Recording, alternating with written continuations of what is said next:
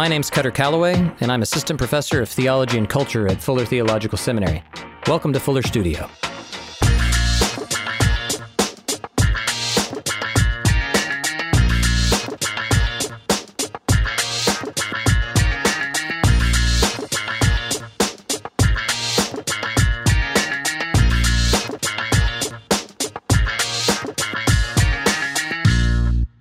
Welcome to TV and Theology, an audio series in which we construct a theology of television to help viewers more fully engage with the power and meaning of TV. This season, I talk with filmmaker and Fuller alum Avril Speaks about the Netflix Marvel series, Luke Cage. Well, we are going to kind of piggyback on our last episode where we were talking about violence and ethics and how do you form empathy with people who are perhaps unlike you, who perhaps came from a place that their story is just different on a fundamental level, and forming those empathetic bonds. A lot of that has to do with representation, of how TV represents stories and people.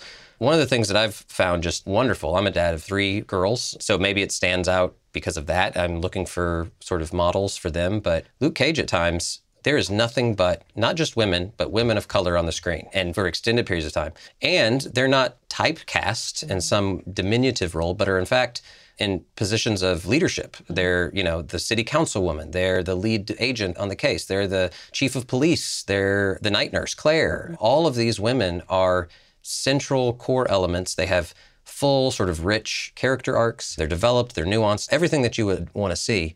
And so I see all this and I think to myself, I'd love to hear your thoughts as a woman of color creating shows, right, for people to watch. You had said a few episodes ago, there's more opportunity now for this than ever. There's more diversity and representation. But because of that, there's also just more TV, period. Mm-hmm. And so the tendency in a Netflix world where Netflix and Amazon are not just offering up suggestions of what to watch, but have algorithms that are based on who you are and, what they think you want, are limiting your view of what's even available. So I think it's a both and, but where is it that it's the TV creator's role to create diversity in that way? And then where is it that it becomes the audience's responsibility to consume the right things? Have you thought about how those things interact, both as a creator and as a consumer yourself? So you're asking, whose fault is it? Maybe. Both whose fault is it, and how can we make sure that both our vision of the world isn't limited, but then also we encourage and support this diversity of visions? Yeah. Well, I think obviously creators have a large part to do with what we're seeing on television. Working in television, I'm seeing how much control. Yeah. It's like I've always known that, but even knowing top down, even in terms of the network and how much say they get to have on top of the writer. You can have a writer who writes something all day and then the network says, no, we don't want that. We want something different, which is why I cited Atlanta, because I'm like, how in the world did you get this past the network? But it's I think it is up to consumers to watch the stuff. Those creators are responding based on what the consumers say they want or don't want and what they're watching and what they're not watching. What's always interesting to me is now it's always a conversation what are you watching on television, right? And so now I'm noticing that whenever I say what I'm watching, a lot of times, if the person is not Black, I get blank stares. You know what I mean? Because it's I've never even heard of this show. I watch Queen Sugar. I watch Atlanta, and a lot of them I watch Underground. A lot of them are Black shows. One show that you won't claim that you watched anymore, too. I won't mention that one. Which show? Oh, Empire. God. Come on, you used to love Empire. Now you don't. No, that's right. Yeah. Empire has gone down a road that I'm I don't know if I can return. And I think we have so much content now that just generally speaking, it's really easy to not be on the same page with what you're watching anyway. I watch a lot of Showtime shows, so I don't watch Game of Thrones. A lot of people watch, and I'm just I've never seen an episode of Game of Thrones because I watch a lot of Showtime shows. I'll admit I haven't either. I feel like we're one of a few in the world, but there's so much content that it's really easy to kind of not be on the same page anyway. But, I find it really interesting that we're kind of in separate worlds, in terms of race when it comes to what we're watching. On Wednesday nights, It's almost like I have two separate timelines where I have this group over here who are all tweeting, Facebooking about Queen Sugar. There's all these hashtags about Queen Sugar. Oh, interesting. Or Empire, or, whatever show is on. And then I have this other group of friends that, it's about baseball. Every time there's like a BET Awards show or something like that, like everybody's tweeting about that. And then my white friends, it's not even on their radar. So it's interesting how, consumers play a role, but even just looking at how race does actually play a part in that in terms of what we watch and who's watching what. And so in that regard, you do have to kind of be intentional to find other content. And like you were saying, Netflix will give you, it's like, oh, you like Empire, so you'll like Star. It gives you this kind of algorithm of what you'll like based on one show that you watched. And it's like, well, I might want to watch Brooklyn Nine-Nine, or the Mindy Project or something. And so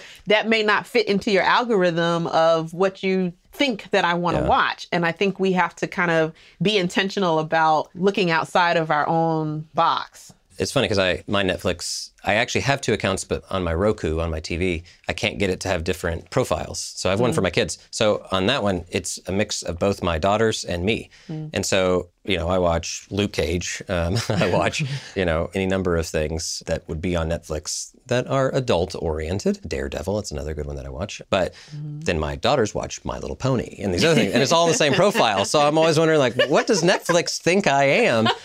And apparently what it thinks I am is ideally suited for Korean language romance movies. So it's like, you probably like, and I'm like, what? And I just keep scrolling through, and some of them don't even have English subtitles. And I'm like, what? It's like a rom-com from Korea. So apparently you add My Little Pony plus Luke Cage, and that's what you get. But it is so interesting because it seems like there's so many opportunities, and yet we so easily fall back into kind of like what you're saying. You have these 2 feeds that, I hear one that's sort of a tragedy that I hear in your expression is that you kind of have this fractured identity or these fractured communities that don't talk to each other. Very much. And then you make sort of gross generalizations about one, about the other. You don't have that sort of empathy when it comes to dealing with real world things. And I'd like to think, or at least I go into this whole, the book that I wrote and the class that I teach and the stuff I do at church, that this is an actual opportunity that we have, that there really are ways of engaging in these stories, but it has to be something we commit to. And in many cases, once again, deal with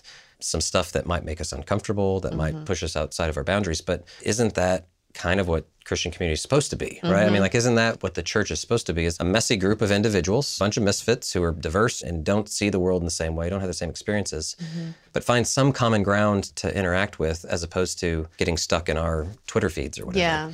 Is that like a pipe dream? So, for example, there's a group I know that did a Luke Cage viewing group to talk about race and get, a number of people and saw this series as a way to have the conversation you and I are having right now. Is that, in your mind, a possible way forward or a hope that you have, both in what you're creating and then just on the ground watching? Yeah, that's definitely a hope. This is why I loved going to Fuller. You know what I'm saying? This is why I love these kind of podcasts and just opportunities to share. I see it essentially as sharing a story. It's like every film, every television show you watch. And, I talked about the chains and how many people are involved in television, but there is a creator that's behind that that has a story to tell. Yeah. We were talking about violence earlier, and this is something I wanted to say in relation to that. But in the midst of that violence, in the midst of that language and sex or whatever, someone has a story to tell you. Yeah. They're trying to tell you a story, and you can either tune that out or you can listen to what that story is. You might go, the language is a little bit, I still want to hear your story. Even though your language may be a little bit colorful, I still want to know what your story is. And I think we still want to engage with that story. When it comes to race and representation and so on and so forth, someone behind that has a story to tell. Yeah. And that is my hope for the media, is that we're listening to that story, number one, but also that we're talking about that story and what's in that story and, how that story strikes us. I mentioned, I watch a lot of Showtime shows. One of my favorite shows on there is Shameless, which is about a poor white family in Chicago. I don't relate to that on the surface. You know what I mean? I'm not white. I don't live in Chicago. I'm not poor. You know what I mean? It's like an alcoholic father and the mother left and all this kind of stuff. I don't relate to that story. I actually don't know how I started watching that show. I think, actually, I do know. A friend of mine I was staying at her house and she said, you need to watch this show and it's really good. And then we started, it was like over the Christmas holiday, and they do those marathons. And so we ended up watching it and I got hooked. But I flipped by Shameless many times and it's like, oh, this white family, I don't know what's going on. But once you watch it, that introduced me to what it's like to be poor and white in Southside Chicago. And there are things that come up in that show that I'm like, oh, I never thought about how that would affect a white person, you know what I mean? And it's a different reality, you know what I mean? But it's interesting. It's another world. And I grew up in a predominantly Black neighborhood, so I wouldn't know. Yeah. Kind of what you're getting at, I think, is on the one hand, it's focusing on well-told stories. So, there's some that's just, well, that's no good, and who wants to bother with it? Yeah. It could be the most well-represented show on the planet. It's very diverse, whatever, but it's a crummy story.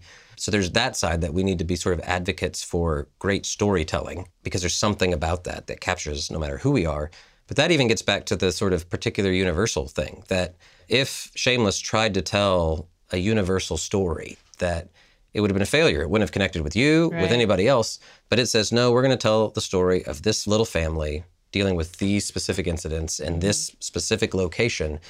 And somehow that particularity connects with the something shared or universal in your life, even though you're not even remotely close to the same thing.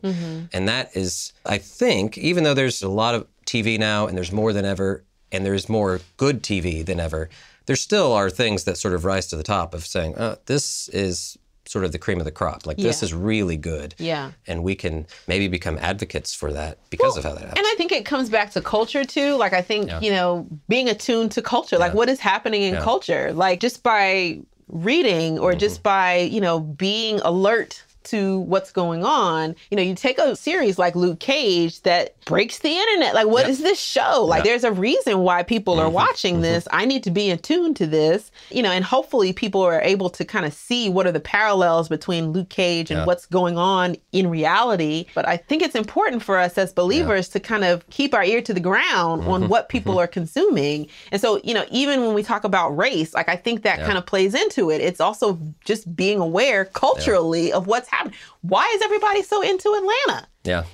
It's like, if you haven't watched that show, the show is phenomenal. And it's very specific. Like, I used to live in Atlanta for a while, and it's like, oh God, this show is Atlanta. But keeping in tune with culture, whether you're talking about television, whether you're talking about music, what is it that everybody is going crazy about, and why? Like, why are they so into this? I think is really important for us to keep in mind. That's a really great point. I think even beyond, sometimes people think, oh, we're trying to reclaim or redeem this thing that maybe is frivolous or just for entertainment or whatever. And it's like, well, no, more broadly or at a deeper level is exactly what you're saying. These are representative of people's hopes and dreams and what they value and what's important and what they're orienting their lives around. And it may or may not have to do with the story. I mean, like Luke Cage, no one had seen it yet. That's why the internet broke. But it signaled something in the contemporary imagination that this is important. And if we are, as the people of God, completely unaware of that, and none of us are even really care about it, we're missing something pretty major. Yeah. And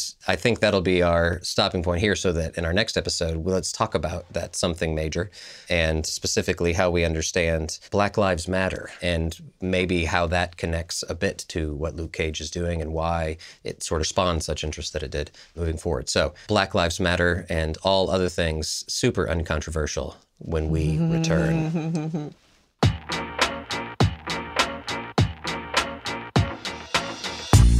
You have been listening to a production of Fuller Studio. Fuller Studio provides articles, podcasts, videos, and other resources for a deeply formed spiritual life. Subscribe on your favorite podcast app or visit us at fuller.edu/studio.